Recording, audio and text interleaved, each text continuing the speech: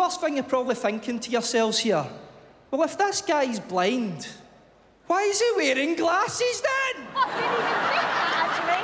I didn't even think about it.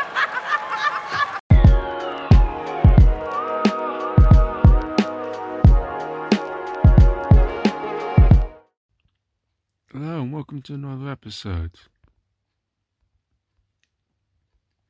Today's guest is the marvellous, the adventurous, the Arnold Schwarzenegger, Cubby. How you doing, Cubby? You alright? Alright, how we doing, Marvin? I'm good. Good to have you on, man. How you keeping? Everything all good? Good. Cold weekend in Glasgow. It's been snowing. Oh, well, at least you might get to see Santa Claus. Not just... Mate, I'm not going to see anything. Oh, no, you mate. Fuck. Sorry. I'm fucking I can't. What? Sorry. That's the best start you could have hoped for. Oh, or the worst. That's the best.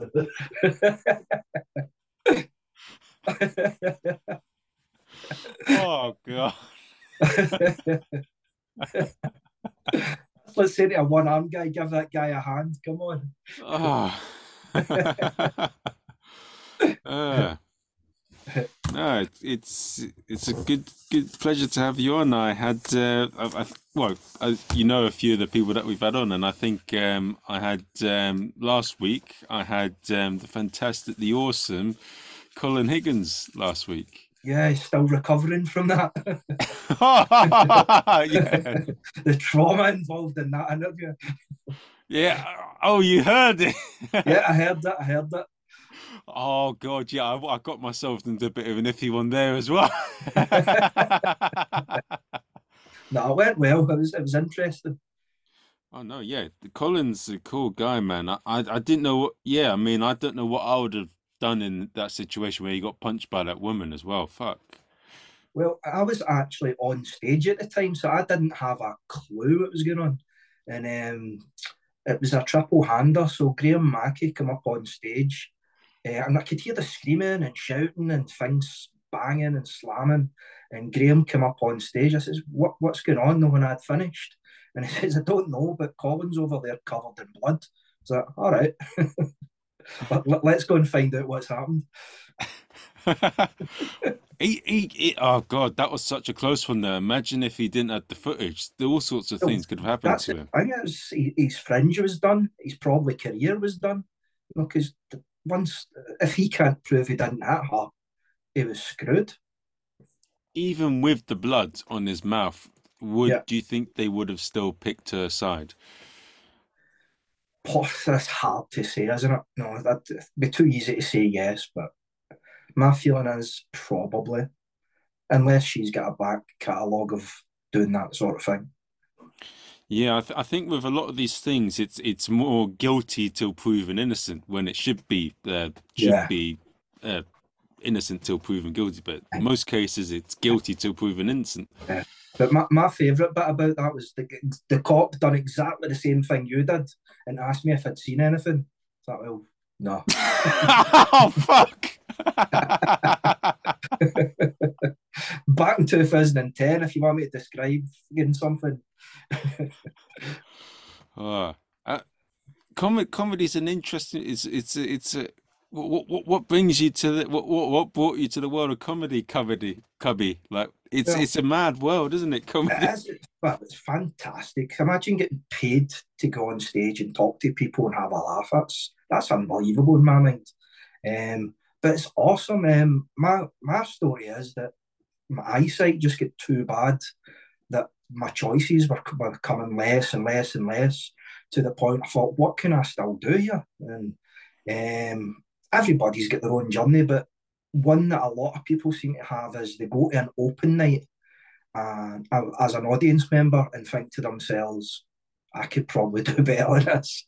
And that's exactly what I done. I went back 2-3 months later, and once I stood up there and performed for the first time, it just clicked. I thought, this is something where my eyesight might not even be an issue.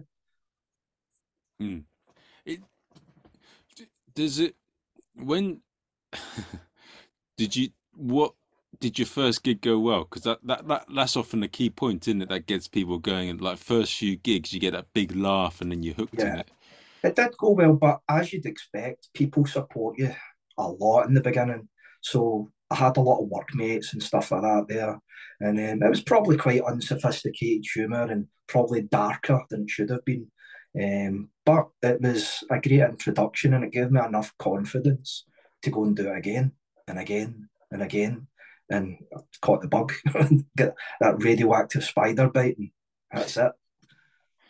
It is probably if they did a few tests on the drugs of cocaine, heroin, alcohol, cigarettes, the drug of making people laugh on a comedy stage, they really tested the addictiveness of it.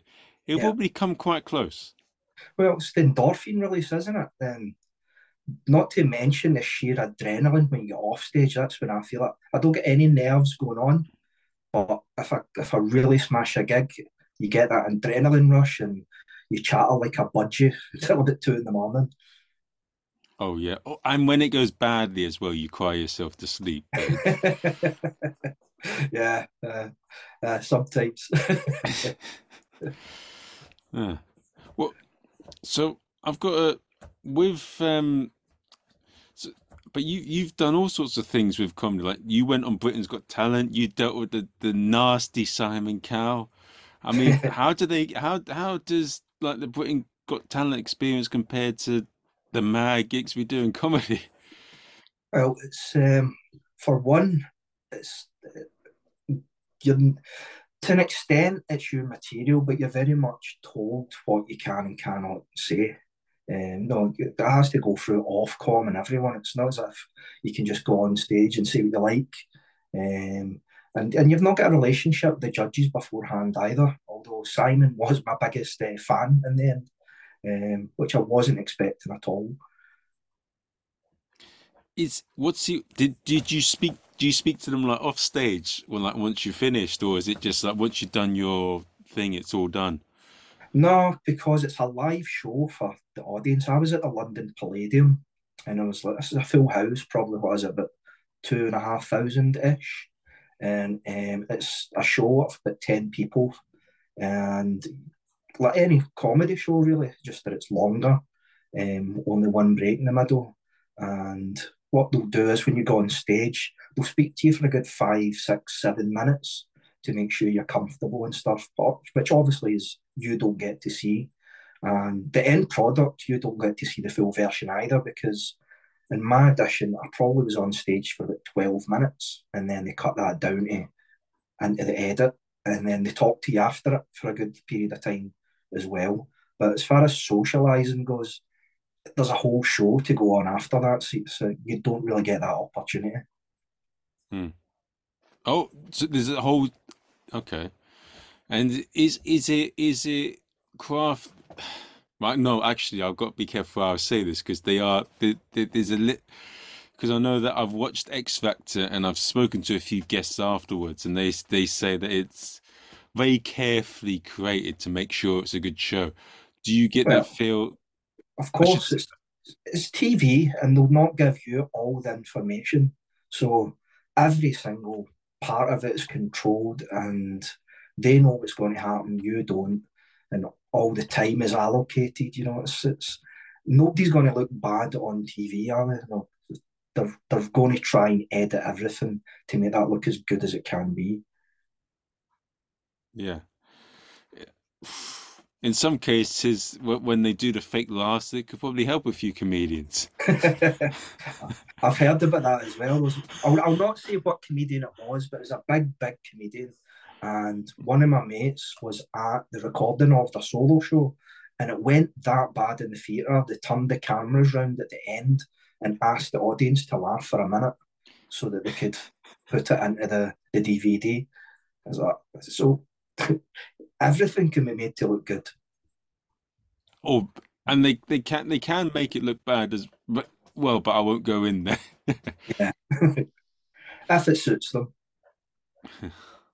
And with like being on the circuit and like does it with being like, does it help, and does it also give some drawbacks as well? Like people try and like they talk in a way that's not quite right, or they like obviously you're gonna a lot of the times people aren't going to be as brutal with their heckles. I mean, sometimes they are, but most of the time they're going to be nicer because they don't look like a dickhead. But then other times they're offensive without realizing. I probably agree. I get a little bit more leeway, because who's want to be the first to shout at the blind guy, you know? But if you're not any good, at some point you're going to get heckled. So you just need to make sure that your material is valid enough for everybody in that room. But the biggest thing for me being blind is just logistically getting to places. You know, it's not as if I can just decide to go on my own. So there's always the financial side of that. And in Scotland, is it more like you have to drive to a lot of gigs? Because in London, one of the things that people have said, even though the pay is dreadful, it's quite easy to travel into different gigs across the city and gig more than once a night. Yeah, well, for me, Glasgow's easy. I just get a taxi there by myself. But if I'm going to Edinburgh, it's transport or being driven. Or if you're going to Aberdeen, it's even more difficult. Or if you're going closer to down south. Basically, anywhere outside Glasgow, I'm needing a guide, which is usually a friend who's half smashed. That's the best kind of friend. Or the worst. Depends on the day of the week, isn't it? Yeah, yeah. No. But I always hear this about Glasgow and like Edinburgh, like they have a proper beef with each other. How bad is it as a comedian? Do you really have to change your sort of set if you go into each city? First time I went from Glasgow to gig in Edinburgh, it still went well, but they weren't as enthusiastic as they were in Glasgow. And I did get explained that Edinburgh's kind of looked on as kind of Britain's loudest smilers to some extent. But then you realise there's that international crowd, and you can go to Edinburgh. Well, I was up in Edinburgh on Wednesday, and a gig of 60 people, there's one Scottish person. So the dynamic's completely different. But as you get better, you don't need to change the material as much because you want to appeal to as many people as possible when you're a comedian. So if you can do that, you should be able to go anywhere. Is there a flip side to that though? Because there's a lot of great comics who don't do that. Like in Edinburgh, they have good shows, or there's like Jerry Sadowitz. I mean, he is successful as a bastard, really. But no, but if you try and bend over to other audiences, does that take away from being good for those that like you? Well, being involved in stand-up, everybody wants to find their own audience, don't they? And eventually that's the hope, that people follow you rather than you having to go out and look for them, and eventually you're doing solo shows and the likes.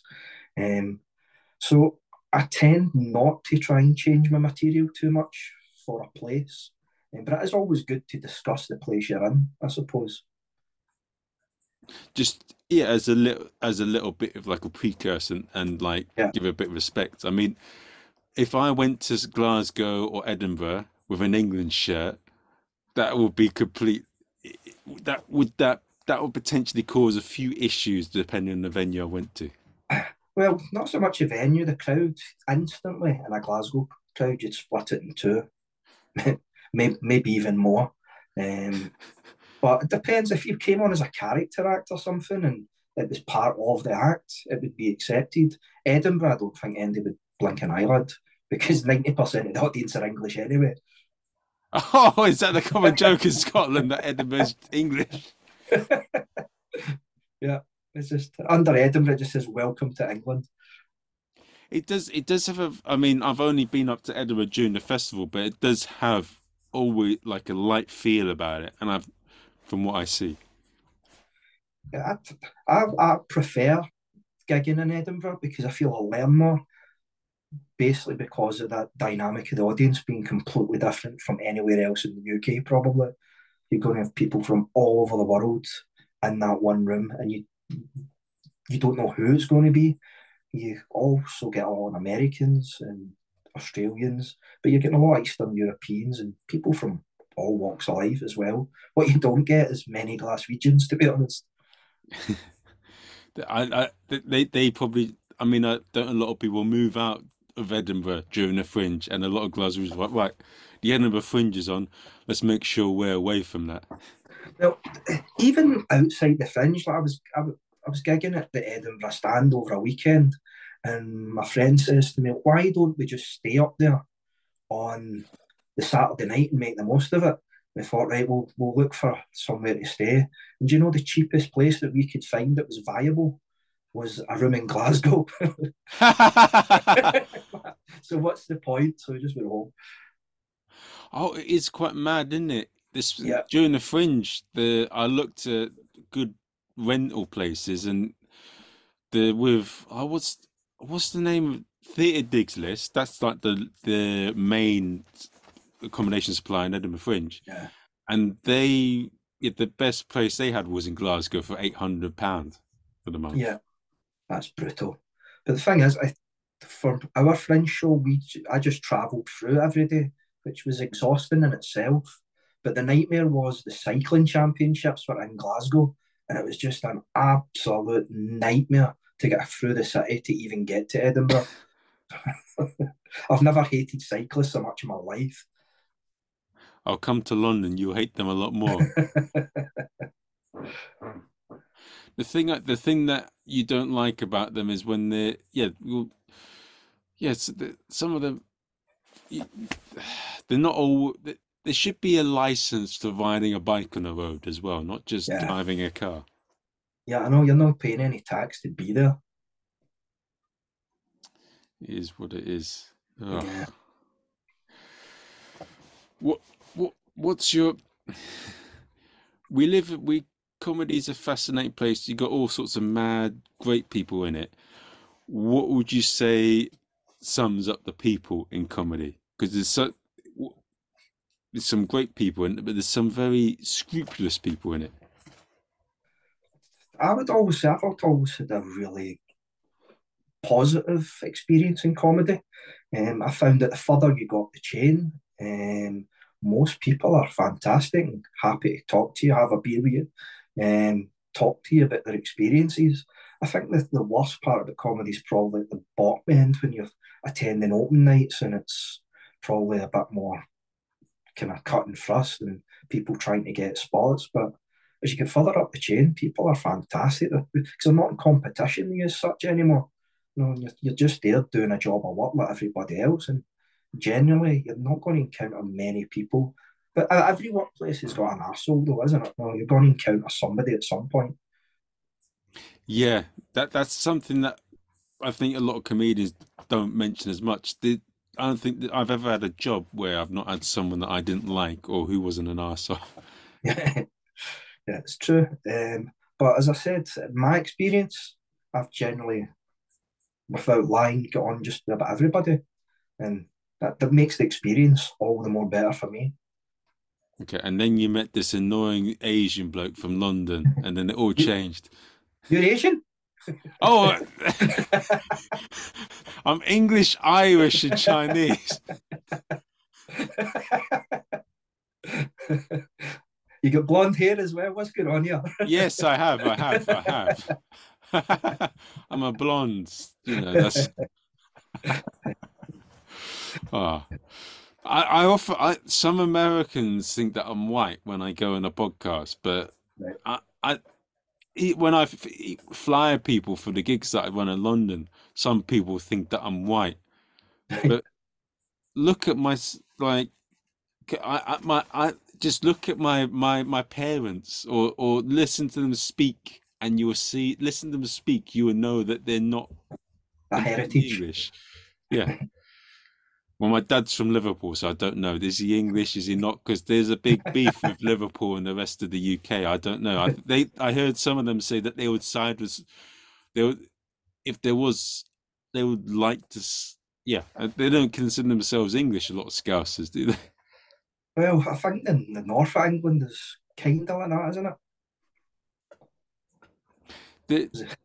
there is a north-south divide, 100%. I feel like I hear that the gigs pay a lot more, and it seems to be a lot more. I don't know about Scotland, but in England there seems to be a lot more things happening up north than there is down south, and like we're sort of catching up with things up north. The unfortunate thing is I don't gig much in England, just the logistical side and the cost of doing it. So it's something I want to change. But so I don't really know how the pay scale is across the UK. But what I do know is unless you're a headline, it's very difficult to make a massive living at a comedy. You have to back it up with a lot of other stuff. Yeah, I've always hear, and I mean, unless you're Susie McCabe or like you're Darren Cornell, I suppose you got to really push it, I suppose. Yeah, you got to find other ways and have other sources of income. Because it's not as if you can go to the same club every second weekend. Be lucky if you get the club, 2 or 3 times a year. And it's a finite amount of times you can go. So yeah, you need to find other types of gig that you can play at, or other avenues of income. Do you do anything on the side to like alongside comedy? Yeah, I work full time at the minute. So comedy is very much a kind of nighttime, midweek, and weekend thing for me. So it's an exhausting week a lot of the time, but it's so enjoyable that doesn't really matter. So I'm guessing what do you do as your main job? I'm gonna guess your main job is something to do with tech. I'm actually an airline pilot. Whoa. As if. No, I'm a customer and business support assistant, which tells you fuck all. So basically call work with IT. So I mean, at least when I'm doing the comedy, I like it when people point and laugh at me. Do you get some unscrupulous calls? Do you get any have you had any weird calls that have been like made you question humanity? No, nothing like that. No. Are we talking in the working life or the comedy life? The working life, the working Nah, life. the working life. The type of job I've got is just you do it during the day and you forget about it as soon as you leave the building. My creative outlet's comedy, and that's what I focus my energies on. Because before my eyesight went, I had a lot of other kind of hobbies and things that I would concentrate my energies into. But as gradually those disappeared and get taken away, um, and as I said when I explained earlier about how I get into comedy, I thought I'd finally found something that I can do this. My eyesight shouldn't be a problem. If anything, it might help. Does does it give? I mean, one thing. I mean, I'm a mixed race man. I'm Asian, and I do a character to Zorro. There's a talking point, and that gets a bit of a laugh. But being blind gives you like there's a bit of tension I get sometimes during a room, but that gives you something to talk about, doesn't it? That gives you like the first thing, like a thing to make a Yeah. joke of. Well, it's the first thing that I need to bring up when I go on. But then half the time, like, is this a wind up? So you talk about your life and how it affects you, then gradually what we tend to do is move away from it completely so that it's not really mentioned. And then now and again you'll flash back to it, or spend a few minutes on it. Because the problem is, or not a problem, but if I'm talking about a story about something that happened in my life, then obviously my blindness is going to impact that. So it's part of every story, it's part of what I do. So it always has to be mentioned and it's always going to be part of the set. Yeah, it's part of. It has to be addressed at the start, isn't it? Or Yeah. otherwise, people are going to get Yeah, it's part of who I am, and I need to accept that, and the audience need to understand that as well. Does it with, but does it has it helped you improve other areas of your life? Because I've seen with athletes, or I've seen with people that have Like you see athletes as they get older, they have to prove other aspects of their game to sort of keep up with other people. With Has it helped you and other in some ways in that you've learned things or you've had to improve parts of your life that you wouldn't have improved had it not happened? I suppose I've not analysed that, to be honest, but I would say that there is a lot of things that my blindness have had a knock-on effect to, that because you can't do a certain thing, or it gives you a certain perspective on maybe when other people have encountered a problem, and you think, well, people will judge me because they maybe don't know I'm blind and I've just bumped into something or something. Then you realise, well, what if that guy or that girl's got autism, or what if they've got something else going on? So I think if it's maybe taught me to be more tolerant and maybe not be as judgmental towards people. Hmm. Oh yeah, I get a lot of that. You see that all the time, don't you? With Yeah. people, we're always But looking for something to gossip. yeah, but what is infuriating, probably with any disability, is people automatically think you've been lobotomised at some point. No, the most infuriating thing is, like, if you're with somebody, the person will start talking to them as if you're incapable of creating sound. I mean, I remember quite recently as well, like just during the week there, I was gigging, and the sound guy was asking, "Do you want a flash?" And I'm like, "No, I don't want a flash." He's like, "But I need to give you a flash." I was like, "Mate, you can fire a strobe light up there. I don't fucking care. I'll come off when I've hit my 10 minutes. Don't worry about What did he say? it." He just walked away. But I still don't know if he flashed me. but he knew that you were blind, and like you told him all of that stuff. So what's he do? Like, I don't know. It's just like it's a mental block. Like, even in the pub recently as well, like, I bought a couple of pints, and the barmaid handed the money to my mate rather than hand it to me. What? He could have taken it, man. Yeah. uh, Strange things happen. I watched this in a podcast a while ago, but there's this guy who people can tell that he was blind, but he was in a gym, and Right. a girl thought that he was staring at her, but he didn't know that, and they removed him because they thought he was harassing her. Do you get That any bad moments like that? it did. It happened at Beat the Frog about 3, 4 months ago. I was sitting. I wasn't up in the mezzanine level kind of thing. I was down the front, and we were sharing a table with two other girls, and I was on in the second section. And it wasn't until I come back off that one of them said, "I thought you'd been staring at my tits all night." Which I replied, "I was."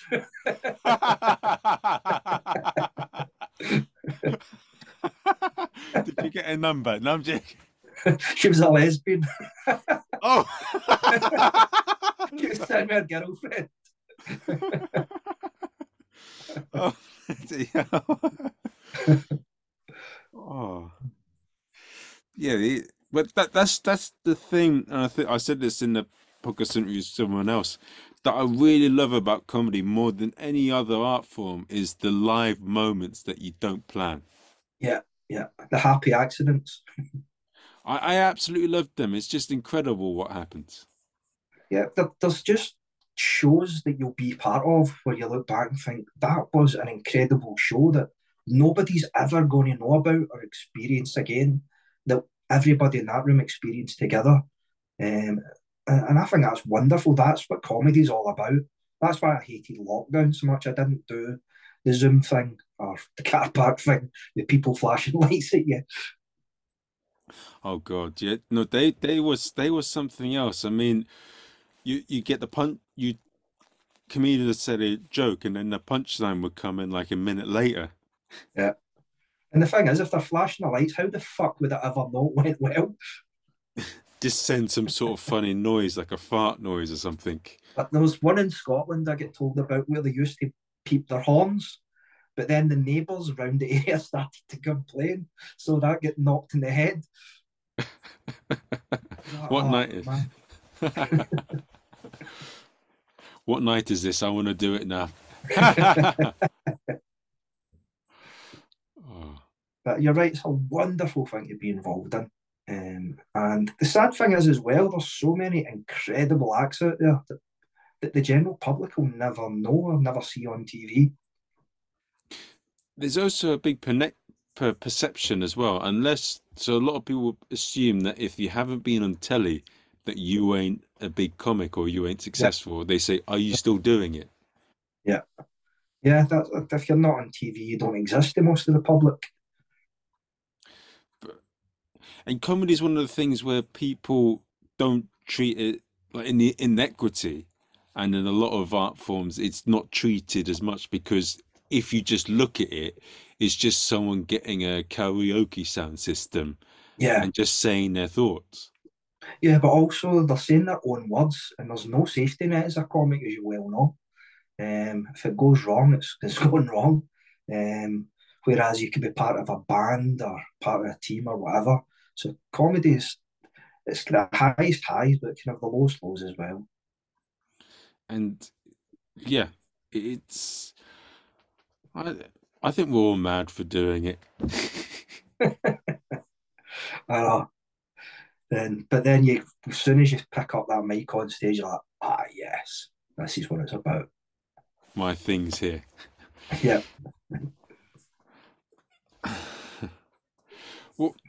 What what's been like the maddest gig you've been to recently, and who's been a comedian that's taught you the most recently at a gig?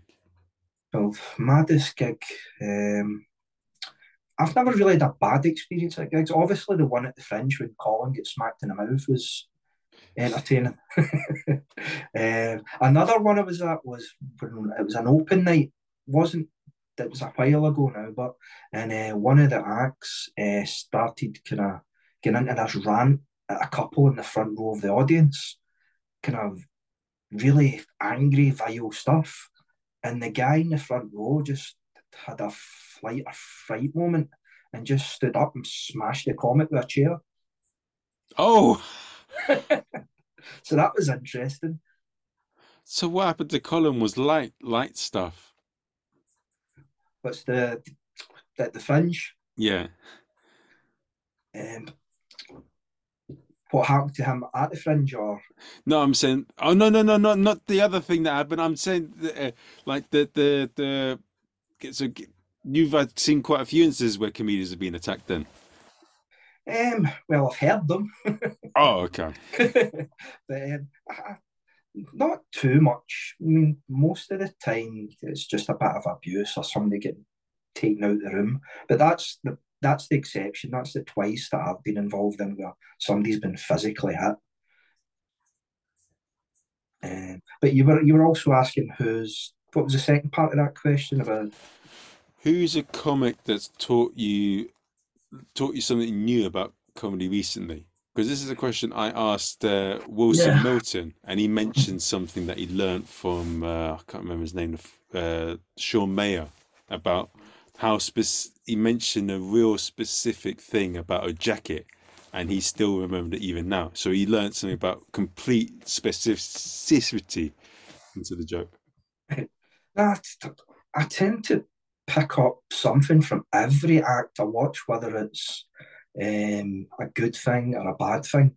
Know what not to do. I mean, last weekend I was on with Gavin Webster at a Glasgow stand, and it was just great to listen to Gavin. I've heard Gavin quite a lot, but just something as simple as how he can put an emphasis on a word, and it just makes something so much funnier.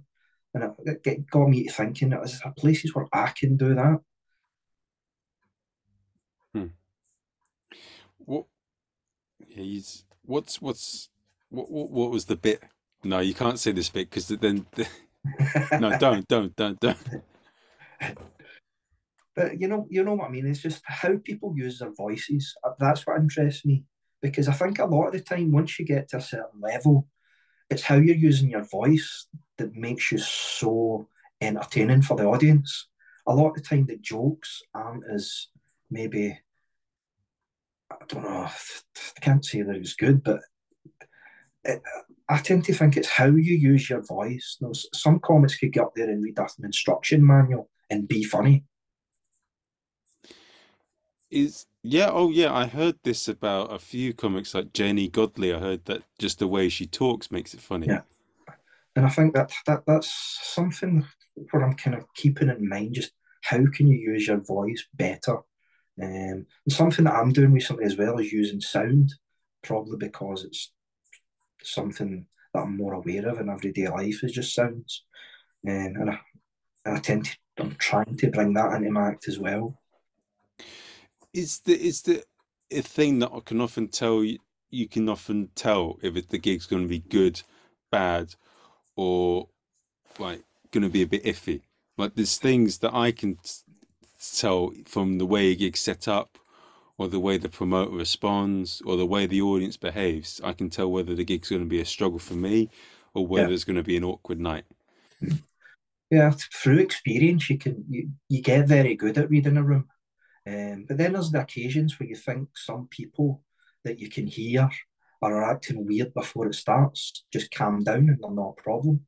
Then all of a sudden, some nutcase from the back starts shouting at stuff. It's just, but generally, the more you do it, you can read rooms better and better. And sometimes you think maybe I should change this material to suit this audience a wee bit better. Hmm. Otherwise, yeah, it is what it is. Now, for anyone that's listening on the podcast now and they want to find out about Cubby, they want to find your address, they want to find your number, they want to find your Tinder profile. No, or if they want to find your email or no, if anyone wants to find out about you, Cubby, how do they do it? And what is the one bit of advice you'd give to a young Cubby now? And what would be the advice you give to a new comic just starting their journey to comedy?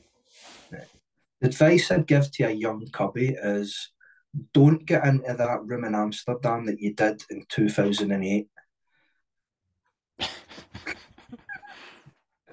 And what I'd probably say to, I get good advice at the start of my comedy career, and it was the audience don't lie. So always, even now, I record every single gig so that I can see how it went, and obviously try and take out every gig where things need improving.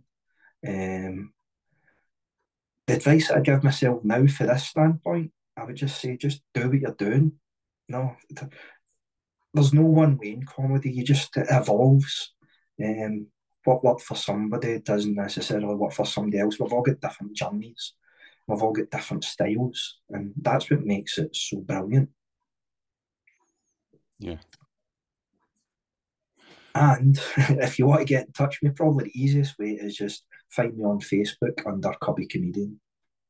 Okay. And what about the address? I've not wrote that down, sorry. Okay, guys. So sorry to disappoint you guys. You won't be able to find out about Cubby's address, but you know how to find out about him. I'll be putting the links there. We got one more interview coming up tomorrow, and I'm going to be interviewing an LA gangster. Well, an LA guy that used to sell drugs for his father. This is the full story of him, Cubby. So If he survives the weekend, you interview him. Exactly, that's what it is. But that man's had a colourful life. He was involved in human trafficking, selling drugs, and he talks about how he turned from a life of crime into being a comedian. So yeah. I'll definitely listen in. I'll listen into that one. Oh, me too. I'll listen to it double twice just to make sure I don't give him my address details and he doesn't bother me. I hope you guys have enjoyed this episode, and I will see you guys soon. Take care.